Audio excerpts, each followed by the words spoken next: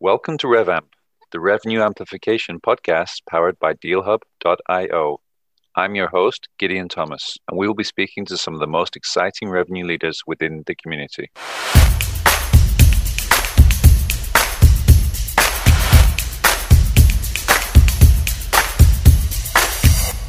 Asia Corbett, welcome to the RevAmp podcast show. We're absolutely delighted to have you on as a guest here today. For those people who don't already know you, just maybe take a minute to introduce yourself, your role, and a little bit about the company that you work for. Yeah, so I am head of revenue operations at Postal.io. We are an experience marketing platform with a marketplace of gifts, physical gifts, electronic gifts, and virtual events and experiences to accelerate your pipeline and delight your prospects and customers. It sounds very salesy, and that's why I'm not in sales. I'm in operations, but I head up revenue operations there, and I am focused on really supporting our go-to-market team so that they can do what they do best, which is bring in more revenue. I've been there for about a year now, and my background is pretty heavy in operations. I have been in roles where I do a lot of data analysis, so I have that too under my belt, but really like bringing this operational process-driven mindset to revenue operations is what I'm all about. And so I'm really excited to be doing that at Postal and sharing that with everyone else. So a couple of things before we get into the nuts and bolts. From what I understand, and maybe not everybody would know this about you, you're a huge heavy metal fan. Oh my gosh, yes. And that's not obvious from your LinkedIn profile. What is it that took you into heavy metal? Yeah, so I could take you all the way back to my childhood when I was about 11, and I watched School of Rock with Jack Black. And right. I was like, I want to be in a band. I want to be in a rock band. I want to play guitar. And from there, I just started listening to music. Like I got into AC/DC. And as I kept researching or like looking for new bands to listen to, it just kept getting heavier and heavier. So like I got into Atreyu and then Lamb of God, and then more into the underground like death metal scene. And so just ever since then I've been listening to that. There's something about the musical element of it. It's not the screaming, it's not the vocals, it's the guitar, it's the drums, it's the bass, and how it's kind of all comes together. And it can be very melodic actually if you've never listened to death metal. So I've been listening to it for like probably 15 years. That's awesome. I have no idea what the segue is from death metal into revenue operations. I'm not that smart, but somehow we'll find a way. Maybe by the end of the podcast, we'll know exactly what the commonality or the pattern is. So tell me, over at Postal.io, you've probably faced a few challenges in your kind of go-to-market operations. Maybe let's start at the beginning and understand a little bit about the prerequisites of who a good revenue operations person is. I know that when we spoke previously, you kind of hit me with this curveball of it's not what you think it is. What is the preconception, and then what is your take on that? Yeah, so I think there is this idea that if you want to go into revenue operations and be successful, you need to have a very strong technical background. If you look at job recs, postings, you see SQL, must know SQL, must have experience with Tableau, and must have like 6 years of Salesforce experience, all of these technical requirements. And I do not believe that's true. One, because I've never used Tableau. Not that I couldn't learn it, but you don't need it to be a successful, helpful, supportive revenue operations person. What you do need is flexibility, adaptability. You need to be able to learn quickly. And the process and project management skills, I think, are very undervalued. They're not highlighted in these areas. It's like, oh, do you know how to do SQL and do a data analysis on our data set? It's important. Don't get me wrong. I think that you should be able to at least understand how to get that information if you can't actually do it yourself. But those to me are less important skills than being able to design a project, because guess what? Building something in your CRM is a project.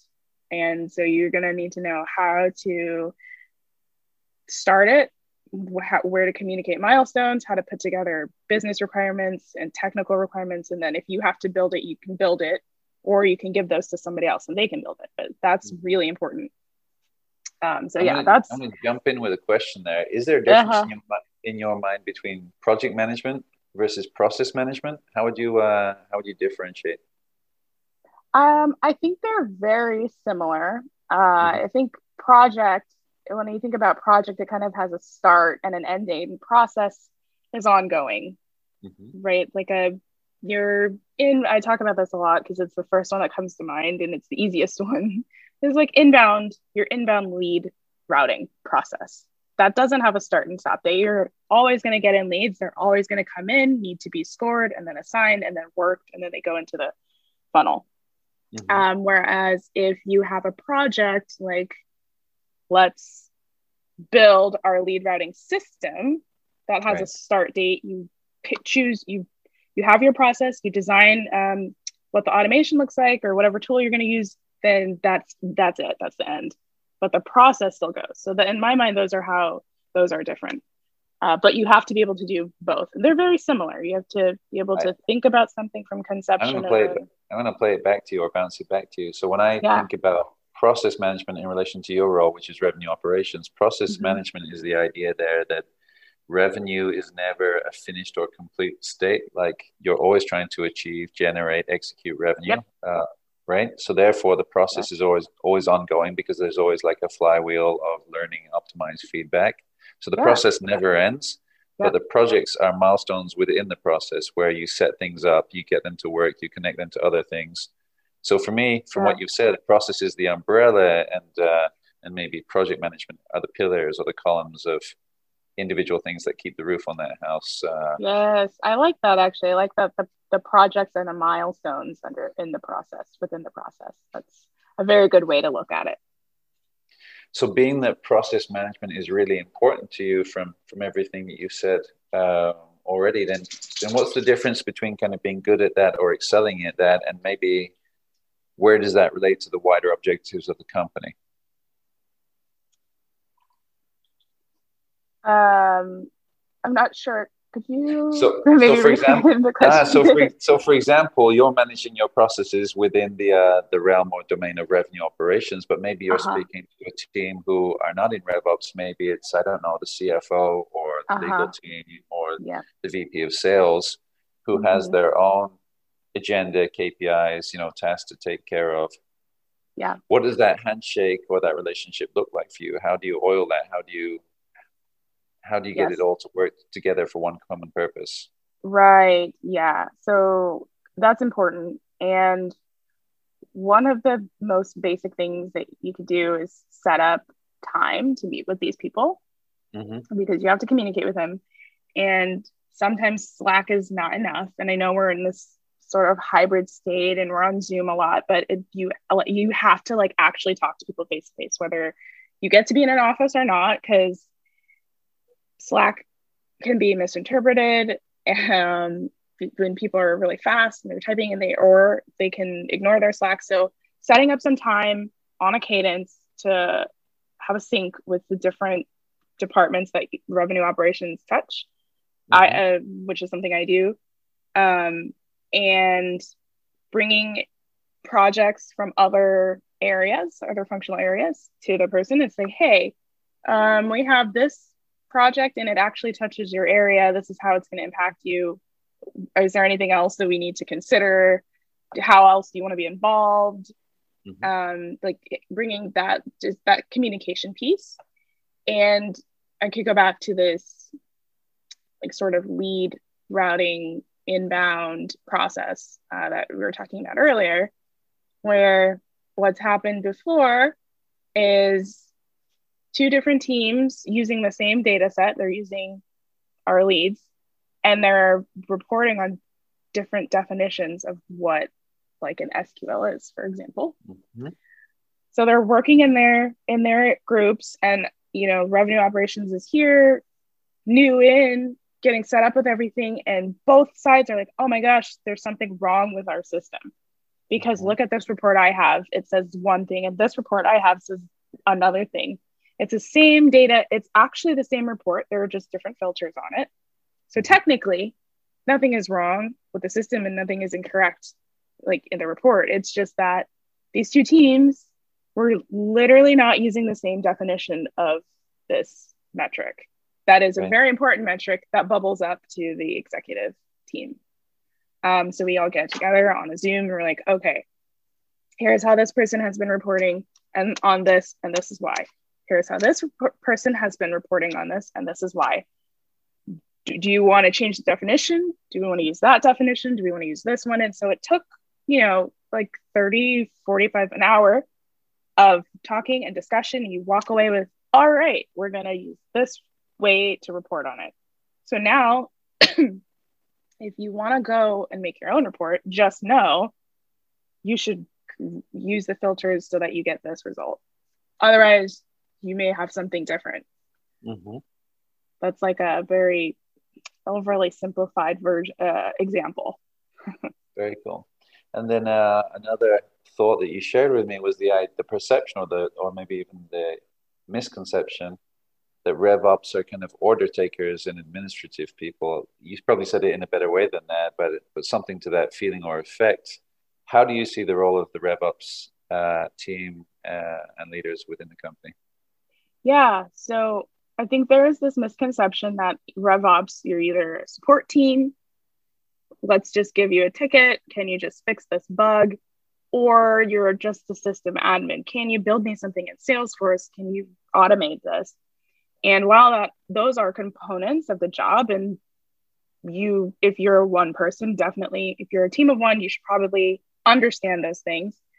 But it's not all that revenue operations is. Mm-hmm. If we go back to okay, that process thing, who would have caught that? The team's still doing their own thing in their silos, and then they come up to the C-level and they're like, okay, I have this report, all of the board numbers are wrong, what's wrong with our system?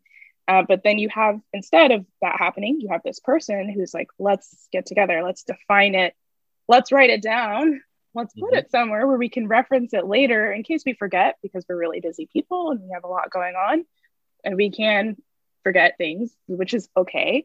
But now we have a document to reference because someone thought hey, we need to document this. We need to document what happens when we need to do a mass data update, because there are a lot of steps involved and there are some data points that you need. And there's a certain time frame that you need to get that done in.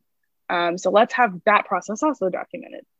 And so revenue operations practitioners and leaders are not just system admins. We're not just, let's fix this bug. We actually can be more prescriptive in our work and for the team if people change their idea about what it is a little bit.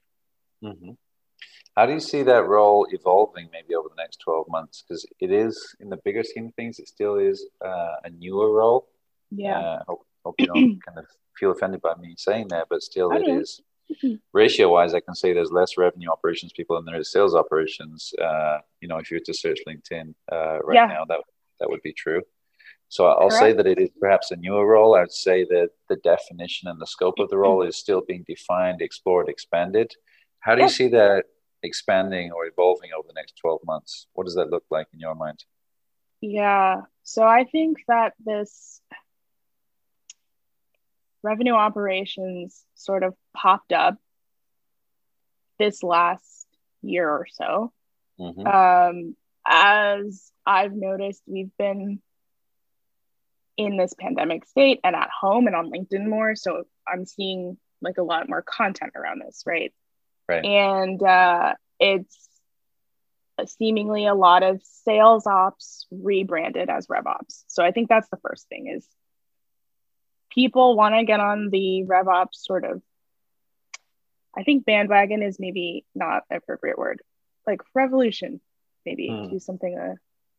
And so they put these these postings out there and it's okay, we want a rev ops person, but what they're really looking for is a sales ops person. So I think over the next 12 months, we're going to see hopefully a little bit more of a decoupling of those things. Because if you want to have a rev ops person, then that person is going to be focused on not just one functional area. It's going to be the whole revenue engine. It's going to be marketing, sales, customer success, maybe probably product as well. Mm-hmm. And so I think we'll start to see a divergence of those things a little bit more, because sales ops is important. All of those different functional pieces are important, but rev ops sitting at the top can sort of align, to use one of these buzzwords in the community these days, to align all of those groups together to like under the same goal, which is support the revenue teams and what they do to bring in more revenue. Mm-hmm. So I think we're going to see a little bit more of that. And the RevOps person is probably going to be more of a leader in a leadership role over those functional groups. Mm-hmm. Now, if you're a small company, obviously, like I'm one person, I can't have a team of an individual sales ops and marketing ops and CS ops person. So I have to do all of those things in for me. But hopefully, as companies start to see the value, as we can start to show what revenue operations is, why it's different from just like these technical pieces, companies will understand that and they'll say, okay, we actually need to have a team. So we need 3 people. RevOps needs to be a department. Well, we're not going to hire just one person at a time. We're going to say, okay, here's this person, go build your team, similar to sales or marketing. I guess as the team builds out, the shift will be in parallel, moving from tactical tasks to strategic thinking, right? There'll be more capacity for that when there's more hands in the kitchen. Exactly. It's very mentally taxing to switch back and forth between those two things in the same day. Sometimes in the same meeting. Yes, like from personal experience, and it takes a lot of focus and like organization to keep things moving, I would say. But it's like mentally switching from like the tactical stuff to the strategic thinking, the high level thinking is a lot. It takes a lot. So I'm optimistic that organizations will realize that revenue operations can be both tactical and strategic when you have a team, and the value of that. So 12 months is not far away. No, I guess, when we kind of pull it back to the GTM theme that you started with there, is it's hard to be super strategic when you go into market. You're doing a lot of testing, execution, building, and being strategic is somewhat of a luxury unless you have enough data to really have a deep level of reflection and insights. Like at some point you're creating the data by going to market. Then you do that for long enough, you can probably look backwards and say, this is what we've learned. Well, what do you think about that?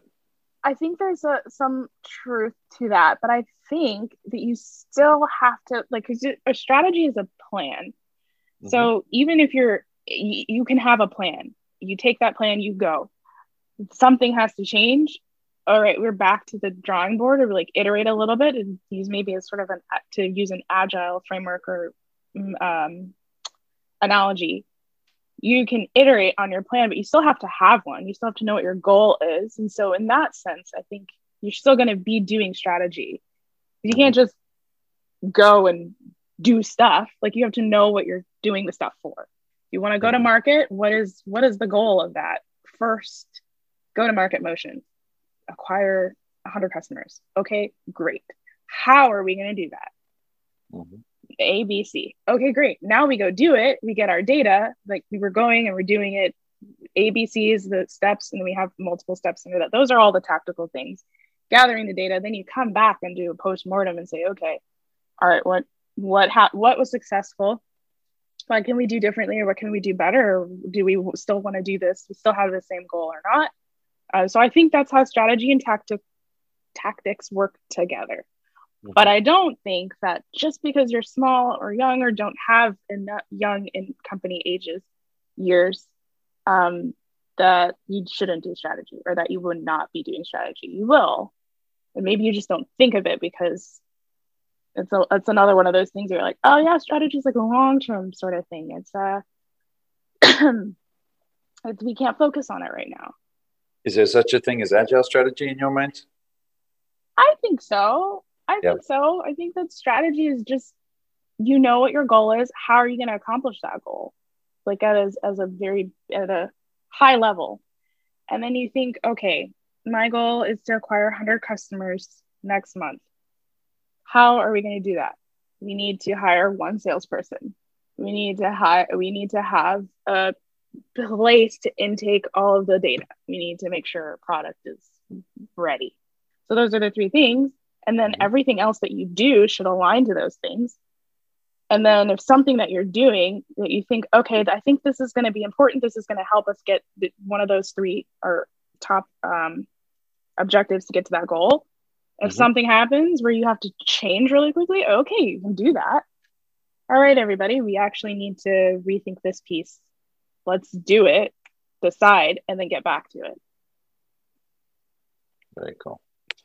So Asia, to summarize, what is the key takeaway that you want to leave with us in terms of go-to-market operations and how to get it right from a RevOps point of view? I think you shared a lot of good insights there, but what's the core golden nugget you want to leave us with? Start early, and don't be afraid to start early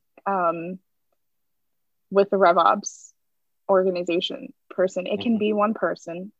Bring on a generalist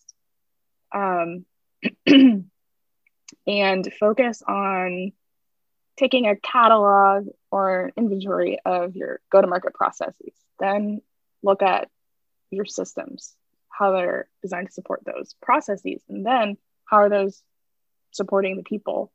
And then if you have some gaps, start to iterate, start to say, hey, here's a proposed solution. Let's get everyone together. Let's agree on it. And then let's go execute. And then constantly change if we need to. Very cool. Yeah. Well, Asia, thank you so much for being an awesome guest here on the RevAmp podcast show. I'll encourage anybody that listens to this who has more questions for you specifically just to reach out on LinkedIn and feel free to ask you and to learn from you and your experience set. And we look forward to staying in touch and seeing the continued journey of Postal.io and, of course, yourself over the next 12 months and seeing how you guys grow as a team together. Sounds good. Yeah, I'm excited. Thanks for having me.